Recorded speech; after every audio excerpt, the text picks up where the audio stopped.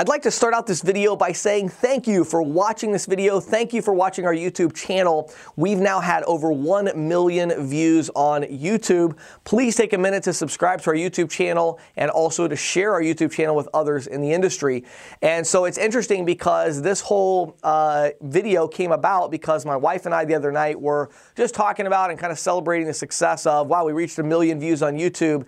And we were just reminiscing about our old, my first few videos I did and way back. And one of the things we talked about was building a sales team and how difficult it was back at the beginning when we first started out. I was like full-time building the sales team for several months, and I'll never forget because we got our first residual check from our referral relationship that we had with the processor, and it was for the amount of 60 cents. 60 cents, less than $1. And I'd worked at it for probably 3 months, full-time, 40 hours a week. And, it was so funny, well, it wasn't funny at the time, but going to my wife, with like, hey, we just got our first paycheck from me spending the last 3 months of my life on something, 60 cents, Now, it grew rapidly after that, of course, and, recruiting all these salespeople. And it turns out I really didn't have a very good deal with the processor, as I learned later on the referral side. But one of the things that really did stick with me through all of that was building a 1099 sales team. It's time consuming, it's expensive, it's difficult. You really need to know what you're doing. And so today my focus has of course shifted over the last 3 years, where now my main focus is on software and training, trying to help all the ISOs out there to be able to recruit reps and activate them, and just really trying to help more salespeople in the industry. And through that process, I have found 5 reasons why you should not build a sales team. 5 reasons why you should not build a sales team. Now, these 5 reasons, I hope that you're going to kind of internalize these and think about them a little bit before you jump into building a sales team, especially in this industry. Number 1 on my list, a 1099 sales team is not cheaper or easier than a W-2 sales team. This is the core misconception that drives almost all of the problems in the industry, because if you do not have regular meetings, if you don't have occasional get-together face-to-face things, if you're not providing business cards, company emails, training courses, software tools, pipeline management, if you're not providing all of these things along with coaching and mentoring and all the things you would do for employees, if you're not providing that to your 1099 sales team, basically you're just playing the numbers game and trying to recruit a lot of people, throw them up against the wall, see what sticks, and see if maybe we'll get some sales. No, you're probably not going to get very many sales, because building a 1099 sales team is not any cheaper or any easier. It's still very time consuming if you do it right. And so these other 4 reasons are really predicated on this first one. Make sure you're not looking for the easy button, because if you're like, I'm going to build a 1099 sales team because it's so easy, you just hire, you just randomly bring people on, you throw them out in the field, see what happens. If you're looking for the easy button, do not start a sales team. Number 2, the more experienced, easy sales reps are going to produce very low profit margins for you. If you're thinking about building a merchant services sales team, you might say, well, James, I understand your first point. Of course, getting all these green reps that are 1099, that's really difficult. I've got to train them and everything. So the solution is I'm going to recruit experienced merchant services sales professionals who are already doing 10, 15 deals a month, and I'm going to bring them onto my team. That'll be easy. Well, there's a couple problems with that. Number 1, it's not easy to recruit those types of reps or even to find them, number 1. Number 2, if you do recruit them, they want to get paid a lot of money, and now you're competing with all of the mega ISOs out there with their huge residual splits and upfront bonus programs and free terminals and all of that. And so they're going to produce really low margins if you get somebody on board that's doing 10, 15, 20 deals a month without you having to do a lot of coaching and things like that. So keep that in mind. You might think that's your solution. It's probably not your solution. Number 3, you personally could probably outsell your first 10 recruits. You personally can probably outsell your first 10 recruits, and that's even if you're doing it right and you're really helping them out. Here's one of the most frustrating things, and I personally hit this wall myself. I mentioned at the beginning of the video the 60 cents I earned and all that. That's when I really hit this wall of like, wait a second. I built this team up that's now doing, at that point we were doing about 60 deals a month. And, it was crazy because I'm like, wow, I personally was doing like 20 deals a month when it was just me. And when I had my first 10 recruits, we were doing about 15 deals a month because I was only getting 3 or 4 of them to sell, and they weren't selling that many. and I'm only getting a tiny percentage of the profit versus before when I was selling 20 deals a month, I was getting all the money from it. And I'm like, this doesn't make any sense. So here's the thing you need to understand about building a team. Unless you're planning to go pretty big with your team and really build a good sized team and go after it like a business, it's really not worth it, because if you're like, well, I'm still going to sell and then I'm going to have a few reps over here on the side, the problem with that is those few reps on the side are going to take half your time, and you could probably outsell your first 10 recruits. So keep that in mind when you're looking at your business model. Make sure you're mapping this out and understanding, where do I actually need to get to in order to really make money at this particular business and make more money than I would make if I was just out there selling all by myself.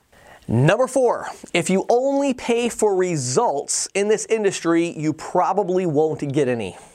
If you only pay for results, you probably won't get any. What do I mean by that?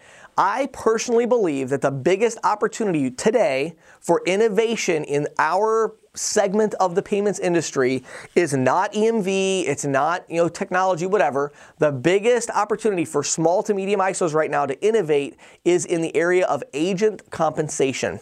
Agent compensation. What do I mean by that? You basically have 3 options in this industry when you're paying reps. You can pay straight commission to experienced bank card reps who expect to get paid straight commission, right? So that's option A. Now you can look back to issue number 2, which is that's going to be really low margins, right? So what's your second option? Well, your second option is you can pay straight commission to newer reps coming into the industry, green reps. Now, if you do that, you have to understand that the reps you're going to attract with that straight commission are either reps who are very green, have no sales experience, maybe no sales ability at all, and they weren't able to even find a quote-unquote real job, so they've settled for working for you for straight commission. Or you may get some reps that, again, are from another straight commission industry that are coming over. But again, it kind of begs the question of, why are you coming over in the first place? Now, are there some good reps in that group? Of course there are. But what I'm saying is the odds are that a very, very tiny percentage of those reps are actually going to be really good additions to your team. Because you're paying straight commission, that just does not attract a lot of top talent from other industries who are already doing well in that industry. And people tell me this all the time, well, James, but these reps that are in other industries that are on straight commission, if they're really good and they're making a lot of money, they see the opportunity. No, if they're really good making a lot of money, usually they stay with what they're doing because they're really good and they're making a lot of money. Now there's exceptions to the rule, of course. Mortgage industry, when it got regulated, we had a lot of reps come over to our industry, and that stuff does happen. But I'm saying, again, I'm not trying to say there's no good reps out there. I'm saying that on average, the kind of reps you're going to attract, the majority are going to be reps who are very green and can't find a real job, and that's not really who you want. So what's the other option? Well, option number 3 is to pay for both results and work. Pay for results and work. Now, I'm not going to give you a ton of specific examples here, but I'll give you a couple just quick high-level ideas. What if you pay the reps a weekly draw of $200 for their first 4 weeks that came out of their upfront commission or even their residuals long term, right? What if you did that and in exchange you required them to walk into 20 businesses a day, 30 businesses a day, right? But they had that draw. What if you paid them $3 for every business they walked into that they gave your TriFold brochure to, as long as they put the information in the CRM database about that business, so you could spot check and make sure they're actually out there working?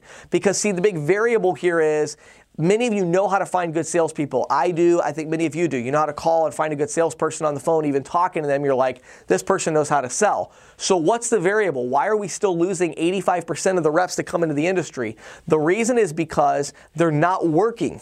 They're not going out in the field and working. Why are they not going out in the field and working? Because they have to pay their rent, and they have to pay their electric bill, and they have to pay their car payment. So in addition to trying to work with you, they're also still looking for a real job, and they're out there trying to do anything else they can do to earn money. And so if you can fill that need and even give them just a little bit of cash and a little bit of opportunity to say, hey, there's a guaranteed $300 at the end of this week if you do X, Y, and Z, that is going to have a huge impact. So let me challenge you in that area. I think it's time for our industry to have a massive overhaul in terms of compensation specifically for green reps that come in, because they don't care. They don't even know what a Schedule A is. They don't even understand these concepts of like everybody in the industry. Well, we do paid on activation unless you do over this amount of volume, and then paid on approval, and then we have residual based on your Schedule A. And a green rep is like, So what do I do to make $200 this week? What do I do to make $300 this week? They have no idea what you're talking about. Simplify. Make a different program, something that's going to help them out. So that's number 4. Finally, number 5, in order to build a sales team, you have to know how to sell. What a novel concept. Several years back, I was working with this ISO and building the sales team with them. And I had this sales rep that I thought was really going to do great. It was somebody who I knew had the sales experience in the background, but newer to this industry. And he wasn't making any sales. And so I called him up one day. I'll never forget. I actually remember even where I was driving when I had the conversation because it was such a shock to me. And I'm talking to this individual and I'm like, what's going on? He's like, well, I'm using this pitch. And I got this pitch from this support person at the processor that I was working with. And I was like, okay, that's interesting. I was like, what's the pitch? He's like, well, I'm saying this and this and this. And I was like, that is the worst pitch I've ever heard. Well, of course you're not making any sales. That doesn't work. Like, let me explain how to do it. And so I explained another pitch to him and how to, get out there. And so I followed up with the processor and I called and I'm like, hey, I got this really weird conversation today that so-and-so in your support department was giving a opening pitch script to one of my reps. And maybe I misunderstood. I'll give you the benefit of the doubt. I'm sure this person has gone out in the field and sold merchant services in the past. No, they've never made any merchant services sales, but they just really like to help out. They like to help out. And, and I'm just like, I was so amazed that they had this concept in their mind that I'll never forget what I told them. I paused for a second and then I said, that's like me going down to the hospital volunteering to do heart transplant surgeries because I want to help out. I'm going to kill people. That's not helping. I have no idea I don't know how to do a heart transplant, so I can't go do one. If somebody's never made a sale, you don't help out by giving people a sales pitch. You don't have any idea what you're talking about. Hello? How stupid is this? Well, I thought that was an isolated thing, but lo and behold, it's not. As I get out in the industry and consult for processors, many times with these ISOs, the problems that they run into, it's like, we're just not making any sales. We don't know what the problem is. And I'm like, okay. So I talk to the salespeople and I'm like, they have no idea how to sell. They don't know how to rebuttal objections. They don't know the pitch. They don't know, who's training them? Oh, well, Bob trains them. Oh, okay. So was Bob like a top sales rep? No, we hired him from the insurance industry, and I don't really know how he was doing there, but we just brought him right in to start training our reps. So Bob's never made a merchant services sale? Well, I think he made one, and you're like, what? Look, if you're going to build a sales team, you got to know how to sell. And unfortunately, even when you do know how to sell, a lot of salespeople look at the sales team as their kind of way out of sales. No, if you want a way out of sales, go get another job in something unrelated to sales. Don't start a sales team. A sales team is like, you got to know how to sell times 10, because now you've got to know how to train people how to sell. You got to go out in the field and let them watch you sell. You got to let them listen to you on the phone and hear you sell. You're going to be sales every single day, and that's what building a sales team is really all about. Now, I believe in building 1099 sales teams. I think it can be incredible. I know it can be incredibly profitable. I've made tens of thousands of dollars, hundreds of thousands of dollars building 1099 sales teams in merchant services. And now that my focus has shifted to software and training, my goal is to help more of you build that profitable 1099 sales team. So make sure you check us out. Go to ccsalespro.com, go to instantquotetool.com, check out the resources that we have, and feel free to email me. I would be glad to spend 5 or 10 minutes on the phone with you, give you some tips for free in exchange for letting me pitch you on the software and training that we have for ISOs. Just email james@ccsalespro.com. Thanks so much for taking time to watch this video. Have an awesome day, and make sure you subscribe to our YouTube channel. And please, if you enjoyed this video, share it with others in the industry.